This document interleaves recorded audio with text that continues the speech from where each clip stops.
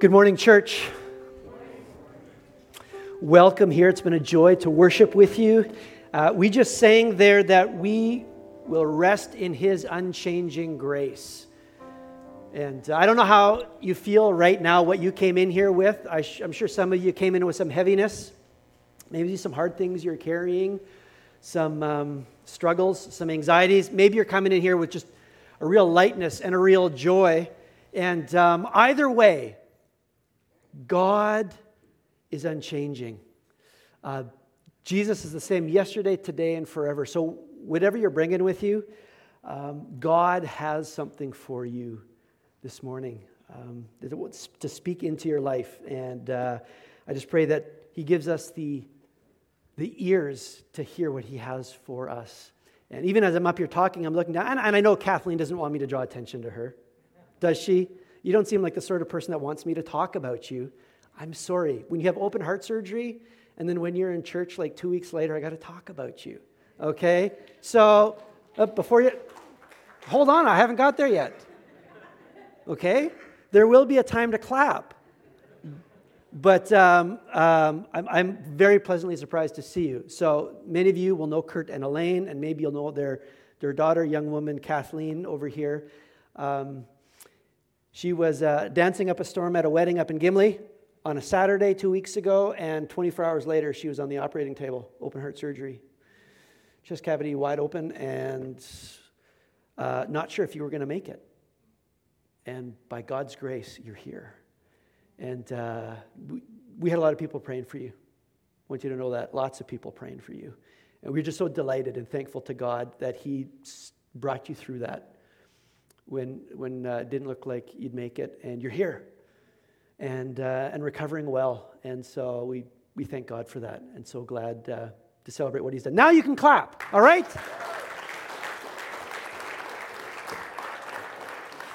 Yeah, worthy of rejoicing for sure. Do you know what this is? Do you know what this is? This is a coin. And I know you're like, Rusty, come on, lay off it. But I'm a coin collector, and I like to handle these things. This is actually a 50-cent piece.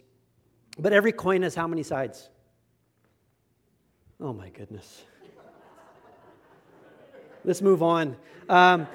Every coin has two sides, right? And so there's this saying, right? Well, that's kind of two sides of the same coin. You've heard that saying, which is just a way of saying, like, there are sometimes things that don't seem like they go together. Maybe they don't seem like they're compatible. They might even seem like they're opposites, but actually they are companions. In fact, maybe they belong together. They're two sides of one coin. Now, if Jesus is a coin, what are the two sides of the Jesus coin? If you've been here a few weeks, maybe you know the answer that John provides. The two sides of the Jesus coin are Jesus is grace and Jesus is truth. And we've been looking at one verse in particular in the Gospel of John, chapter 1, verse 14. Now, John was one of Jesus' 12 disciples, one of the guys that knew Him best, that heard all of His teachings, saw the miracles, saw Him die, met the risen Jesus, saw Him ascend to heaven, and he records the account of Jesus' life and teaching that we know as the Gospel of John. And he begins it, we see here in chapter 1, verse 14, with a statement about Jesus. This is what John says about Jesus. He says, the Word, that's a title He's already given to Jesus. Jesus is the Word. He is God's revelation of Himself. The Word became flesh, and He made His dwelling among us. And we have seen His glory, the glory of the one and only Son, who came from the Father, full of, say it with me, grace and truth. Jesus is full of grace, and Jesus is full of truth. And so this whole series, we're talking about how Jesus is not grace or truth, not sometimes grace and sometimes truth, not half grace and half truth, but Jesus is always fully grace and fully truth. And because He is, we too, as those who follow Him, We are called to be and people, not or people, to live lives, too, that are full of grace and full of truth. And sometimes that's really hard. We live in the tension of how to not let go of either of those, but to cling to both, believing that they are not opposites, they are not enemies, but they are companions. And so the big idea of this series that we kind of keep saying each week is this: that grace and truth are not competitors. They are not opposites, that we have to choose one or the other. They are companions. They are companions. We always are to have both. For truth without grace, we've said, is to live a critiquing life. Grace without truth is just to affirm people and leave everybody right where they are. But grace plus truth is restoration. And Jesus came to restore, right? He came to seek and to save the lost. He came to heal the broken. Jesus is and. Love lives at the intersection of truth and grace. And I'm going to keep saying that because we live in a world that's going to tell you at times that love and truth are not compatible. And maybe you've heard that before from someone. And hey, if you're honest, maybe you've even said it. Something like, well, who are we to say what is right and what's wrong, what's true and what's false? We're just called to love people because Jesus is all about love. Which of course is true. Jesus is all about love. Right? And what he shows us in his life is that love is truth and grace together. We cannot untether love from truth because truth brings, you remember last week we said God is truth and truth brings, please tell me someone remembered. Truth brings life. The truth is always the good because truth brings life.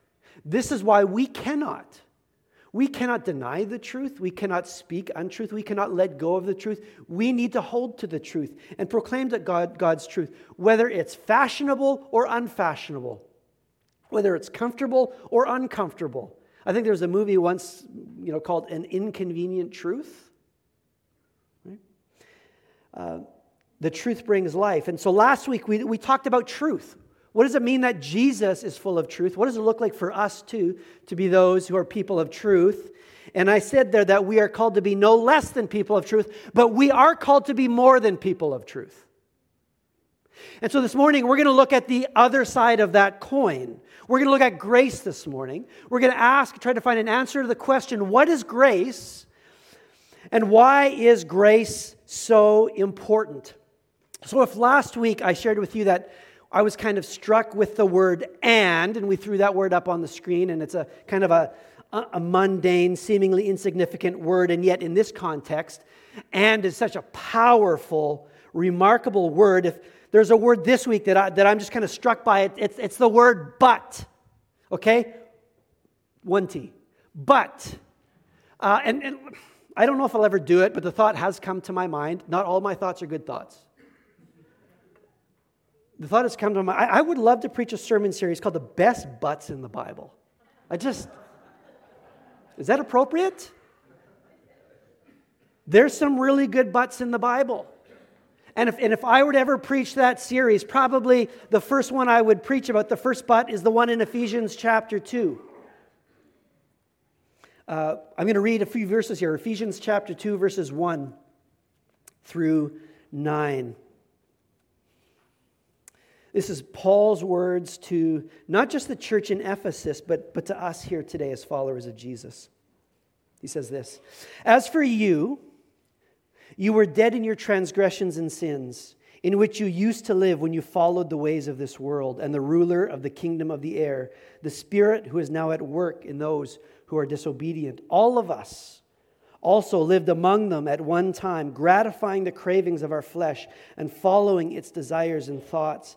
Like the rest, we were by nature deserving of wrath, of God's wrath."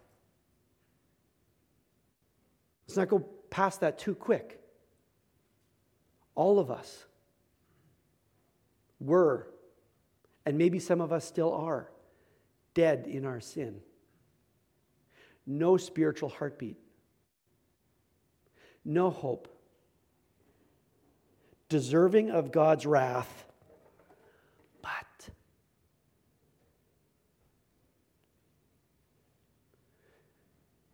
I love this word here. But because of His great love for us, God, who is rich in mercy, has made us alive with Christ, even when we were dead in our transgressions. For it is by, say it with me, grace that you have been saved. And God raised us up with Christ, and He seated us with Him in the heavenly realms in Christ Jesus, in order that in the coming ages He might show the incomparable riches of His grace expressed in His kindness to us in Christ Jesus. For it is by grace that you have been saved through faith. And this is not from yourselves, it is the gift of God, not by works, so that no one can boast. We see this stark contrast. The first 4 verses, it's all about you. You were dead in your sins. You followed the ways of the world. You satisfied the cravings of your flesh and its desires. You were deserving of wrath. But, and after that it's God. But God, because of His mercy, God made you alive. God seated you with Christ in the heavens. God has shown you the incomparable riches of His grace in Christ Jesus. God has saved you by His grace. What is grace? Okay, the but is grace.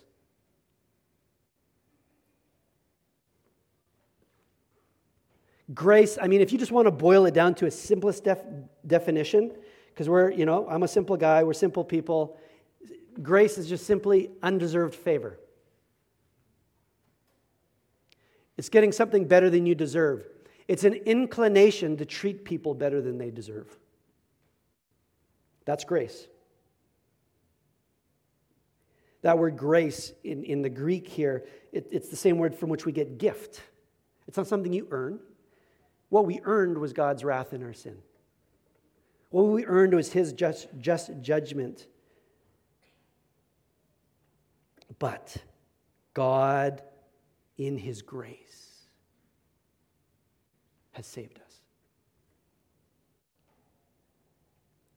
God is grace. Last week we saw God is truth. Jesus said, I am the way, the truth, and the life. God is truth, but God is also grace. I mean, back when God is kind of introducing Himself to His people, thousands of years ago on some mountain in the Sinai Peninsula, Moses has an encounter with God. And there was all sorts of different versions of God that people believed in back in those times and today. God wants to set the record straight. He's not just God. He's going to reveal His personal character, who He really is, His nature. And so He says about Himself to Moses, He says, I am the Lord. That's really just the personal name Yahweh. I am Yahweh.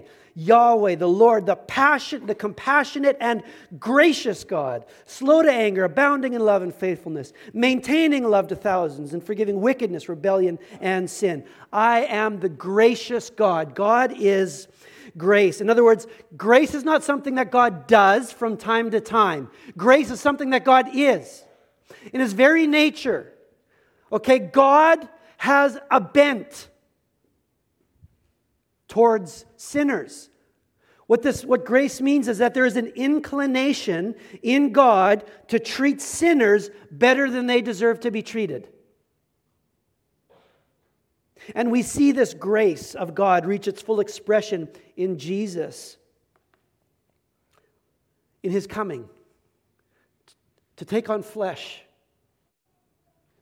in His going to the cross, and on the cross bearing the burden of our sin, paying the debt that we owed to God, really just taking on God's just judgment that should have been put on us. He took it. He absorbed it on our behalf. Not because we deserved it or earned it, but because God is grace. He has an inclination to treat sinners better than they deserve. While we were sinners, Christ died for us. That is God demonstrating his love. One of my favorite verses in the Bible, 2 Corinthians 8, verse 9. Throw it up there, Rob. If I get a tattoo, maybe it's going to be this one. I don't know where I'll put it. Any ideas? Some old lady in the last service thought the lower back. I didn't feel that was appropriate, but 2 Corinthians 8, verse 9, Paul talking to the church, he says, "You know the grace of our Lord Jesus Christ, that though he was rich, yet for your sake he became poor, so that you through his poverty might become rich." Jesus lays down himself. The one who possesses all glory is worthy of all worship. He humbles himself. He takes the form of a servant. He comes to earth. He's mocked and he's spat on and he's beaten and he's crucified. He makes himself poor so that poor sinners like us might be rich. That's grace. He says, you know the grace of the Lord. And so if you're the sort of person that likes acronyms, I think this is a pretty good one. Grace is God's riches at Christ's expense. It's God treating sinners better than they deserve. Why is it so important? Well, the answer to that is pretty simple. It's because without it, we'd all still be dead. Without God's grace, we would still be dead in our sins. We need it, every single one of us, without exception. For all have sinned and fallen short of the glory of God. There is no way to be saved. There is no way to be forgiven. There is no way to have your guilt and your shame resolved. There is no way to have life, abundant life now and eternal life, except by the grace of God. It's grace that saves us. That's why grace is just so fundamental to our... I won't even talk about it anymore because it is just so fundamental to our faith, right? There is no salvation apart from the grace of God. His inclination to treat us better than we deserve. So in the rest of our time here together, what does it look like for us then to be like our Lord, to live lives full of grace? And I want to go to a story that I think illustrates this fairly well. And we'll talk about a couple other encounters Jesus has. And I want to give you 4 ideas or principles that I think we need to embrace in order to live lives of grace. So there's this encounter that Jesus has at this party.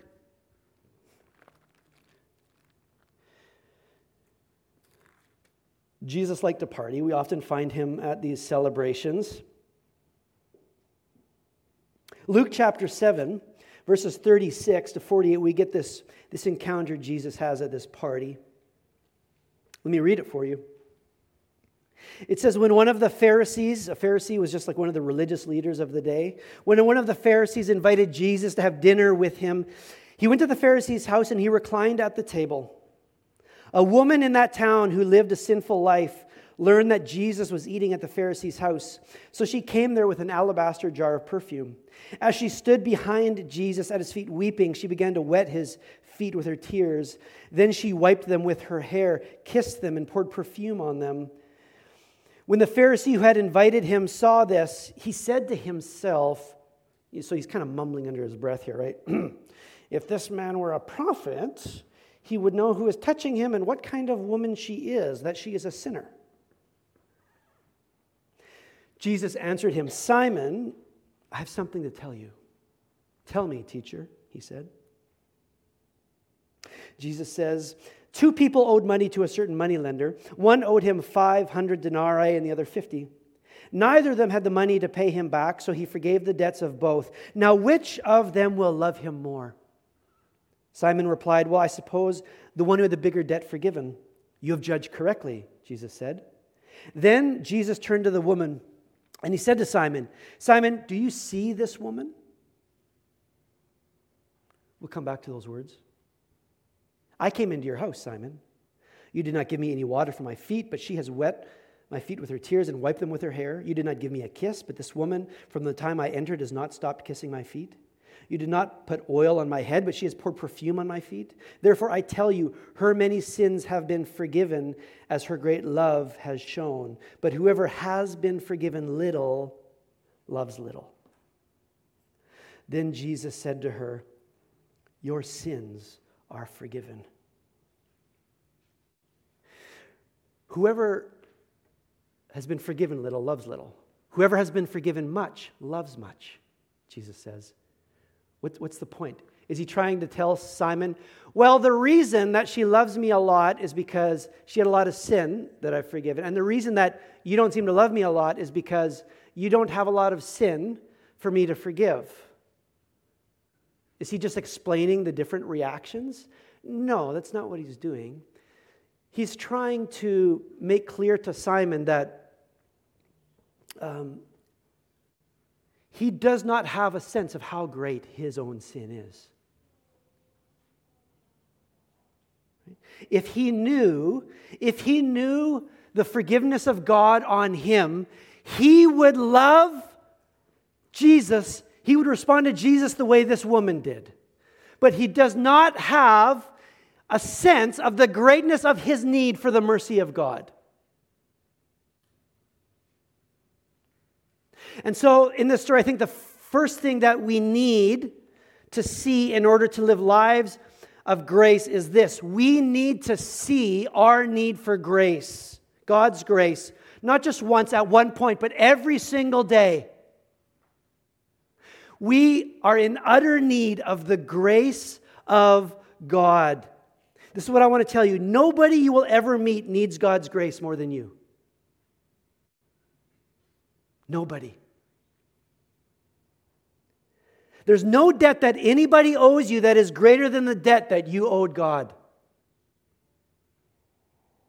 You remember that story in Matthew chapter 18 when Peter says to Jesus, "Jesus, how many times should I forgive the brother who sins against me? Even 7 times?" And Jesus says what? Not 7 times, but 70 times 7. Even more, Peter. And then he tells him a story. There was a servant who had owed a great debt to a master. In fact, if you do the math, it was 10,000 talents. A talent is a bag of gold. I did the math this morning. $8 billion.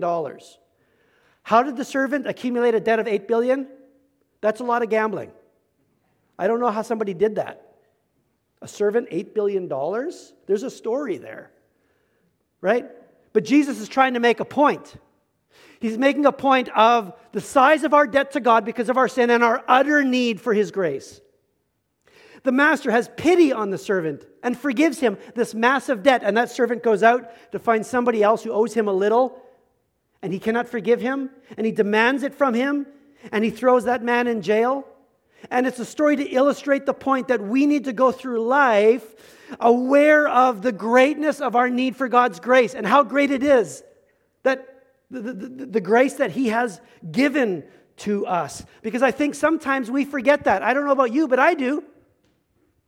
It's easy for me to kind of, hey, I'm not Hitler and I'm not Mother Teresa. I hope I'm a little closer to the Mother Teresa end. But we look around us, we kind of slot ourselves into some sort of ranking system, like Simon was doing here, oblivious to the fact that the water that we swim in is grace. The air that we breathe as Christians, every breath, is grace. None of it is deserved or merited. Just like the fish that lives in water, doesn't it sometimes forgets that it needs water? So the same thing for us, especially if we've been on this journey with God, walking in faith in Christ for a while, it's easy for us to be like a Simon and just forget how great our need is for the mercy of God. So we need to be reminded. We need to remind ourselves regularly and praise God regularly for the grace that He has and gives to us each day.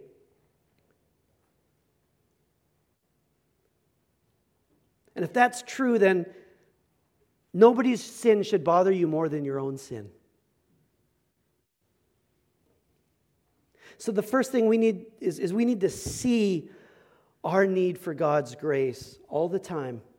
And the second thing I think we see in the story is that we need to see other people before we speak. We need to see before we speak. Simon here, he was quick to speak. This woman walks in and he's speaking. He's not speaking to her, you'll notice. The religious people, they never actually speak to the person. They always speak about the person. So Simon, he mumbles under his breath right away about this woman who's he identifies as a sinful woman. Obviously, she had a reputation. This was a woman that the people in this area knew, a sinful life. The inference is kind of like this was a woman who lived a life of sexual sin. She's kind of become, I think, over the years, kind of like maybe seemed to be a prostitute. We don't know for sure. Right, but this is someone who lived a life that had a reputation as a sinner. And that's what Simon saw when he came in. Simon saw her as a problem and not as a person. Don't we tend to reduce people to labels? I don't know about you, but I can do this. We can see somebody, and right away, like Simon seeing this woman, right away, you have a category and a label, right? That you reduce them to, and you make quick judgments on that, right? Rich people, just a rich person. Right? It's a way of excusing the way that we treat them. Just a rich person, just a poor person. Get your act together. Pull up your bootstraps. Just a boomer, okay, boomer. Right? Just old people. Oh, those teenagers, those young people. Ugh. Just privileged white people. Or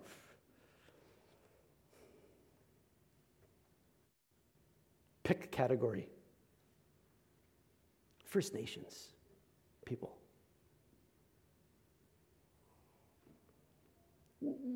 We so easily reduce people to labels, I think.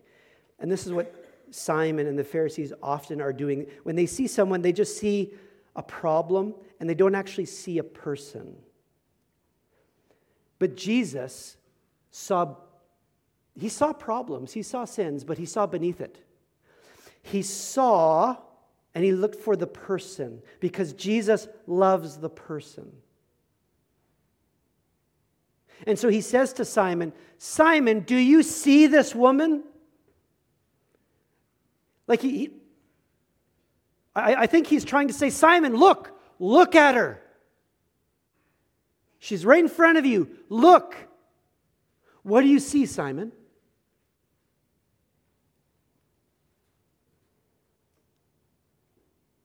I think what Jesus is showing us here in the way that he lived is what grace looks like is it's this attempt, it's this desire to seek to see another, to understand. To seek to understand who they are, to know them, where they're coming from, their experiences that have shaped them, to listen to them, to not have the answer too quick, because you may not have the right answer unless you really know the person. To listen, to ask questions. Do you really see the person? Are you looking and are you listening? This is what Jesus did. Which I think is why back in John chapter 8, we talked about that story the last couple of weeks a little bit. You remember that woman was caught in an act of adultery, and the Pharisees dragged her out. Would have been quite a scene, right? They dragged her out into the court, into the public. They threw her on the ground in front of Jesus, and they said, Lord, what do you think we should do with him? Moses said in the law that we ought to stone a woman like this. What do you think, Jesus? And then we have something really interesting. We have Jesus not talking. He doesn't say, well, I'll tell you what, this is what you need to do. It says that he got on it. Well, I don't know if it says it. What does it say here? He bent down. Jesus bent down and he started to write on the ground with his finger. When they kept on questioning him, he straightened up and he said to them, hey, if any of you are without sin, you throw this first stone. None of them quite fit that qualification, so one by one they left. And then after a while, Jesus turns to the woman. You know, once again, the Pharisees never talked to the woman. They talked about the woman, but they never talked to the woman. And he says, woman, Where are they? Has no one condemned you? No one, sir, she said. Well, then neither do I condemn you. Now go and leave your life of sin. What is Jesus doing?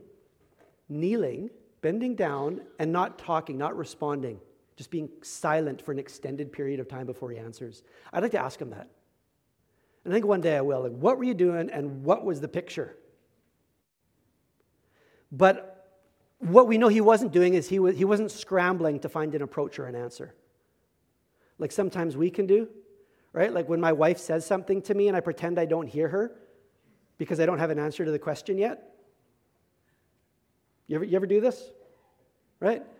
And so then she'll ask a couple times and I'm trying to form a good answer. And then finally when I have it ready, I'm like, "Oh, what did you say? Were you saying something?" That's not what Jesus is doing here, right? I think he's being instructive. He's doing the same thing he did in, do you really see the person? You are so quick to talk. You're so quick to give advice, to give truths, to make judgments. You haven't even paused to think. You haven't even sought to know.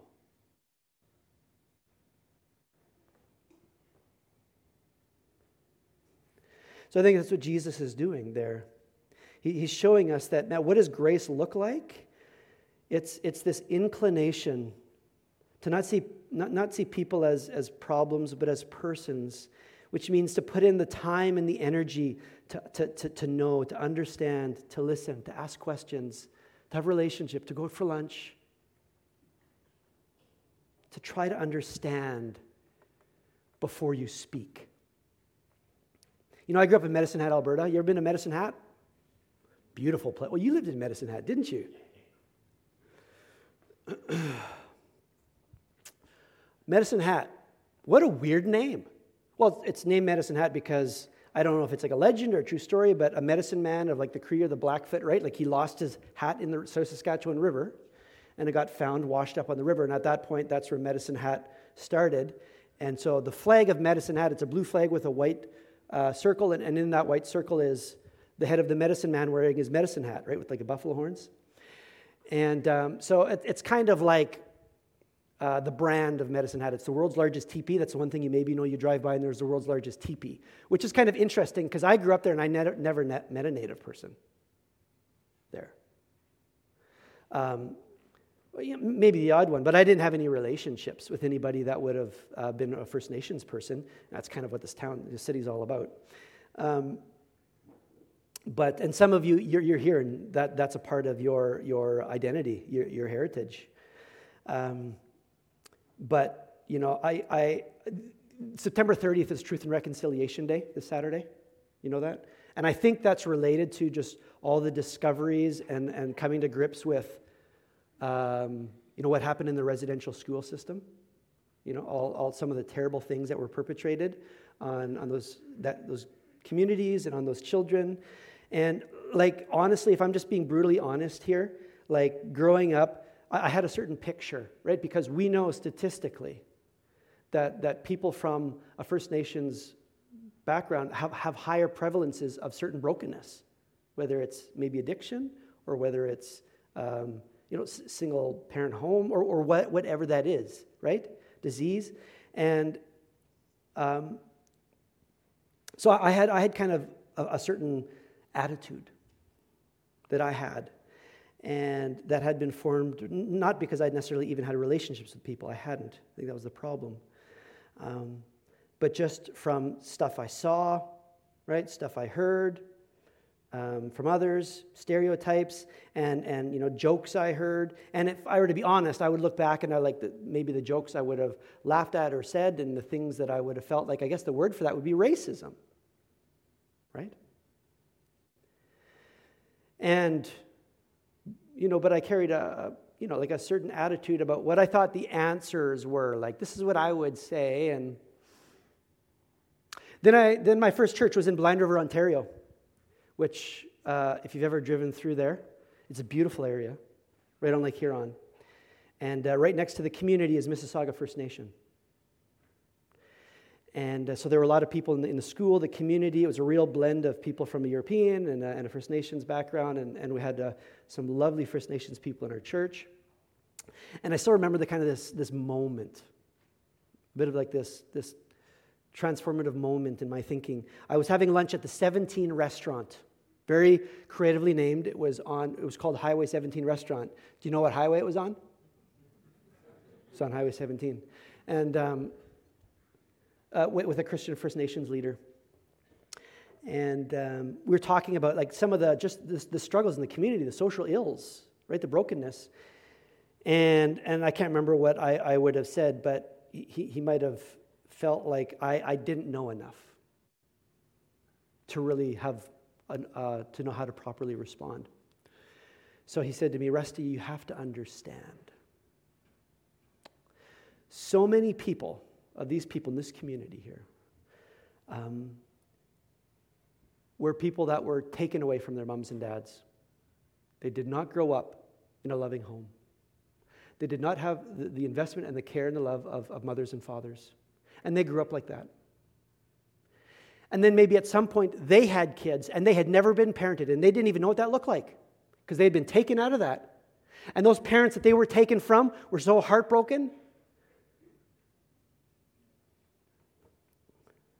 You know that they turned to different things to cope with the pain. He said, Rusty, it's created a generational trauma. You can't say that was 30 years ago. That was 50 years ago. Like, you have to understand, Rusty, the experience. And for me, that was like something changed in that conversation. And I felt something that I'm not sure that I had felt before. I felt compassion.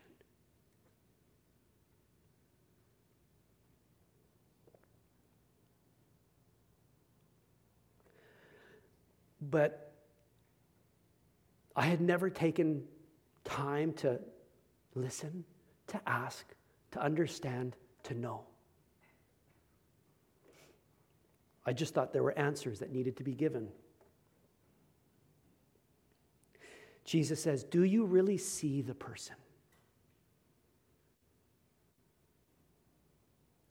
Do you seek to understand, to know where they're coming from, why they feel what they feel, why they do what they do?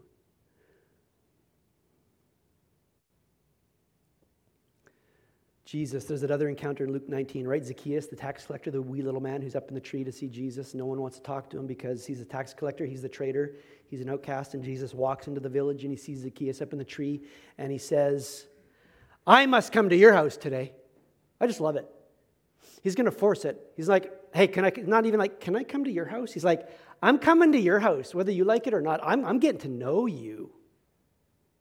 You got a story, man. I got to know your story.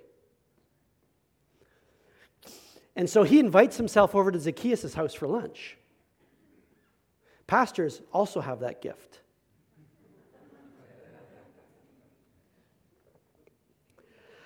And we're not sure what all happened in that conversation, but we know that Zacchaeus was transformed. Everything he got from everybody else was answers and truth and treating him the way he deserved to be treated. And then this one guy walks into town and treats him better than he deserves.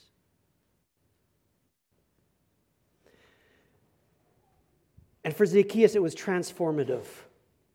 And what was it? He encountered the grace of God in the person of Jesus. So church, we need to see before we speak. We need to be a church when people come in with all of their mess and all of their brokenness that is inclined to treat people better than they deserve because we've been treated and continue to be treated better than we deserve by God. To be people who give others the benefit of the doubt, because that's what grace does. The church needs to be a place for broken people to come and to, yes, hear truth, but to experience the fullness of God's grace. Because it's grace that transforms. a grace that is coupled with the truth. Grace sees the person. Grace seeks to understand the person as an individual. What I love about God, what I love about Jesus, is He knows us individually. He knows you. He knows you. He knows what you're coming from. He knows your experiences. He knows all the quirks and the quarks. He knows you. And His care for you is specific, is individual. I have 3 daughters. Can you pray for me? Could we just stop right now? And could you pray? We've got 2 teenagers now. They're great kids. They're great kids. But could you still pray? What I learned really quick, and anyone who's been parents of multiple children knows that kids are different from one another, even if they come from the same mommy and daddy. And Annika, my oldest, and Britta, my second, were like, I realized pretty quick through trial and error that they are 2 very different kids. So when it came to exacting discipline and giving truth to my children, I learned that I had to do it differently with Britta than I did with Annika. Okay?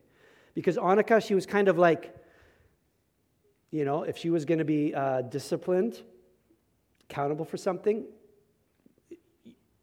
she was going to show it didn't faze her one bit. Kind of clench her jaw. No, it's fine. Yeah, I'm okay. Doesn't bother me.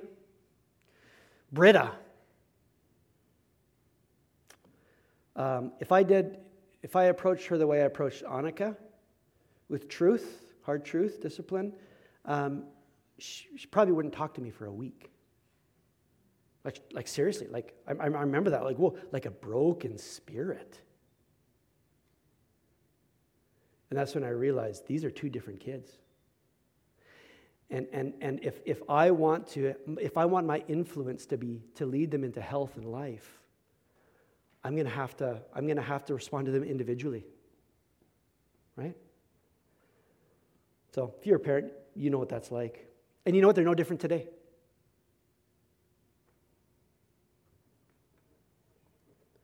Grace sees the individual person and seeks to apply truth and love rightly to them in a way that they can receive and understand in their own unique situation. And so I guess the third point is this: speak the right truth.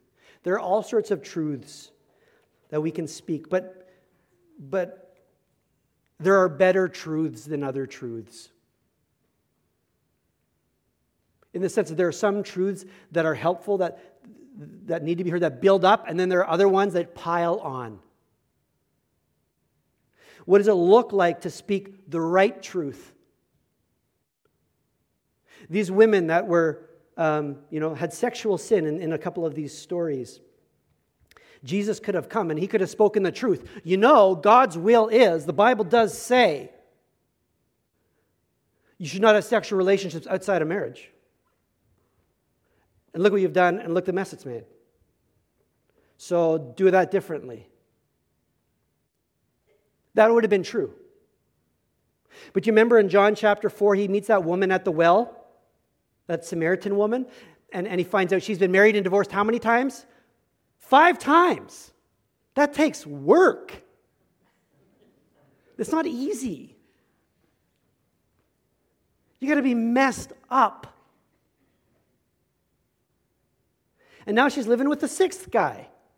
Get your act together. But Jesus sees beyond the problem. He sees to the person, and He recognizes, all that stuff at the top, that's the symptom. Jesus isn't interested in treating symptoms. He's interested in the cause. He's interested in the root. And so He says to the woman, He says, you're drinking water that will not satisfy you, will not quench your thirst. I have something to offer you. I have living water to offer you that if you drink it, you will never thirst again. And He's essentially saying, your problem is you're trying to find love. You're trying to find your worth in the affection of men. That won't work. There's something better. You need to find your affection in the love of God, which is greater. That's true. So Jesus, He was interested in speaking the right truth. And that's what grace is interested in. Not just truth, but the right truth in the right way at the right time. In fact, I throw those verses up there. I think Colossians chapter 4, verses 5 and 6. This is what Paul says to us. He says, "Be wise in the way that you act toward outsiders. Make the most of every opportunity. Let your conversation always be full of," say it, grace. Jesus is full of grace. Let your conversations be always full of grace. Seasoned with salt. Salt's a preservative, right?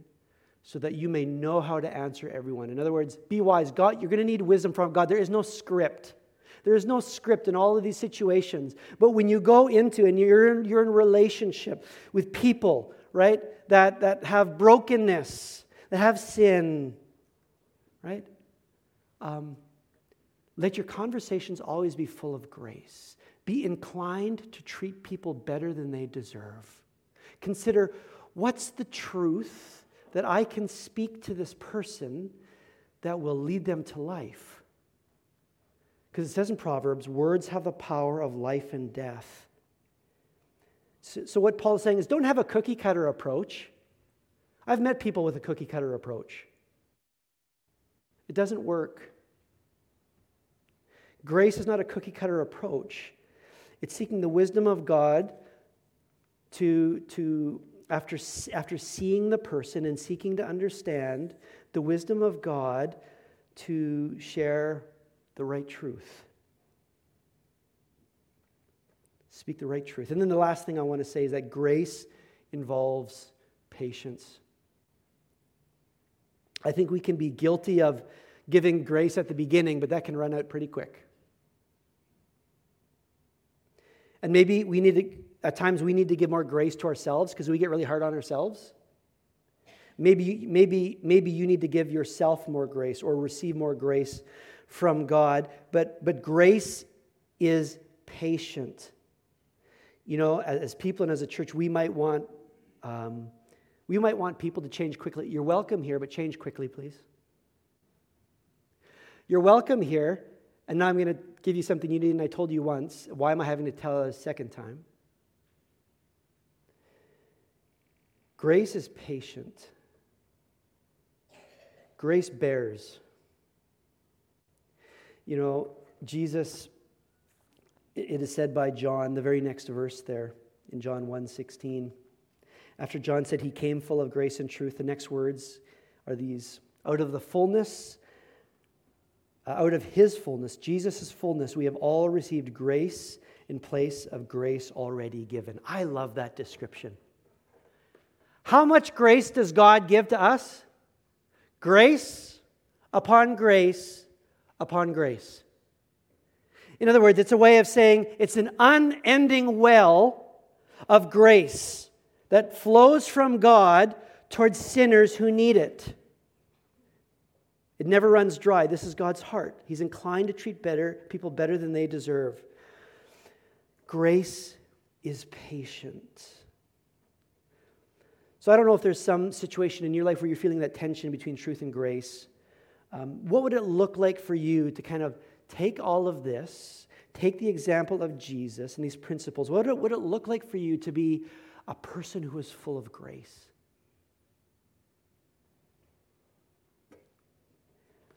There's no script. But God, by His Spirit, gives us wisdom to know how to be people both of truth and grace. But that starts by knowing God's grace in our life. That's where it all begins. And do you need God's grace? This is where you're all supposed to kind of shake your head. But don't if you don't think you do. If you don't think you do, then don't. But this table up, if you're not sure if you do, then please don't eat this. And please don't drink this. Just feel free to let it pass you by if you don't think you're in need of God's grace today. Okay? Because this table here is all about the grace of God, right? This bread represents Jesus' body, which is broken for us, and the cup represents Jesus' blood, which is shed for us, right? For poor sinners, that we might be rich in forgiveness, in life with God. So, as we come to this table to take this, this is a way of celebrating God's grace and being reminded of our need for that. Jesus expended himself so that you could be forgiven, right? So that your guilt and your shame could be resolved, so that you could have new life and eternal life. And that's life that we receive through faith. Because I don't know if you heard it a couple of times there. The first verses we read there in Ephesians chapter 2. You've been saved by God's grace through faith. How do we God wants to give a gift, but you have to receive the gift. You have to receive the gift of God's grace, the gift of this life, the gift of forgiveness. And how do we do that? By putting our faith in Jesus Christ as our Lord and Savior. In fact, at the end of the story, we stopped right before the end in Luke 7. After Jesus turns to the woman after addressing Peter, he says, "Your sins are forgiven." The other guests began to say among themselves, "Who is this who even forgives sins?" And then Jesus said to the woman, his final words, "Your faith has saved you. Go in peace." Your faith. Grace is available to all of us. This life is available to you. And it's something that we receive not through our efforts, no, but through faith in Jesus and what he has done for us on the cross. And so it might be that there's some of you here, because I don't know all of you, I don't know where you're coming from, I don't know what your status is in your relationship with God. But it might be that today is a day when you need to receive God's grace, his saving grace. You need to be saved. You need to be forgiven. You need to receive this gift from God, this gift of life. This can be the moment where you put your faith in Jesus and say, "I forgive my sin, Lord. I need your mercy. I give my life to you. I trust fully in you as my Lord and Savior." Maybe there's some of you in here that need to pray that prayer and receive God's grace. Do it. If you haven't done that, do that. This is a prayer that if you want to receive God's grace and that life today, I mean, just in this moment as these baskets of bread are passed, you can just take a moment and you can, between you and God, you can just pray that prayer even now and confess your sin and put your faith in Jesus.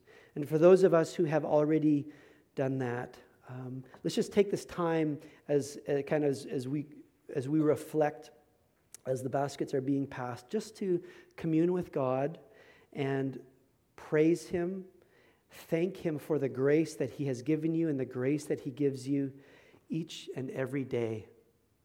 Right? That he gives us grace in place of grace already given. And just ask him, "Lord, would you work that in me so powerfully that you show me what it looks like to be grace to other people?" Because there's a statement in the book of Acts that I find really powerful. In Acts chapter 4, it says about the first church that God's grace was so powerfully at work in them that there were no needy persons among them. They cared for one another. Why? Because they knew the power of God's grace in their life. And when they saw that God was inclined to bend towards them in spite of their sin, they turned and they inclined themselves towards others. So just ask God to show you what it would look like in your relationships, in the situations you're in, to embrace grace. I'm going to just pray it before we take this together, and I'll invite the worship team and the servers to come and join us while I pray. Father, we thank you that you are this type of God. You could have just said that I am the Lord, the one who punishes every wrongdoing. And Lord, we know that you are a just judge, and you do right every wrong. But we also know the gospel, the good news that you sent your Son to the world to go on that cross and to take it on our behalf, to pay our debt so that we could be saved, that we could have life. We thank you for the grace that you have expressed to us in your Son, Jesus. Just even now, Lord, as we take this together, just stir in us a renewed thrill and amazement over the mercy that you have on us. Just over that word but. Like maybe we just Lord, just help us just to kind of meditate on that word but and just how incredible that is. While we were dead, deserving of wrath, but because you loved us, you are rich in mercy. We're just amazed by your grace. We thank you for it in Jesus' name. Amen.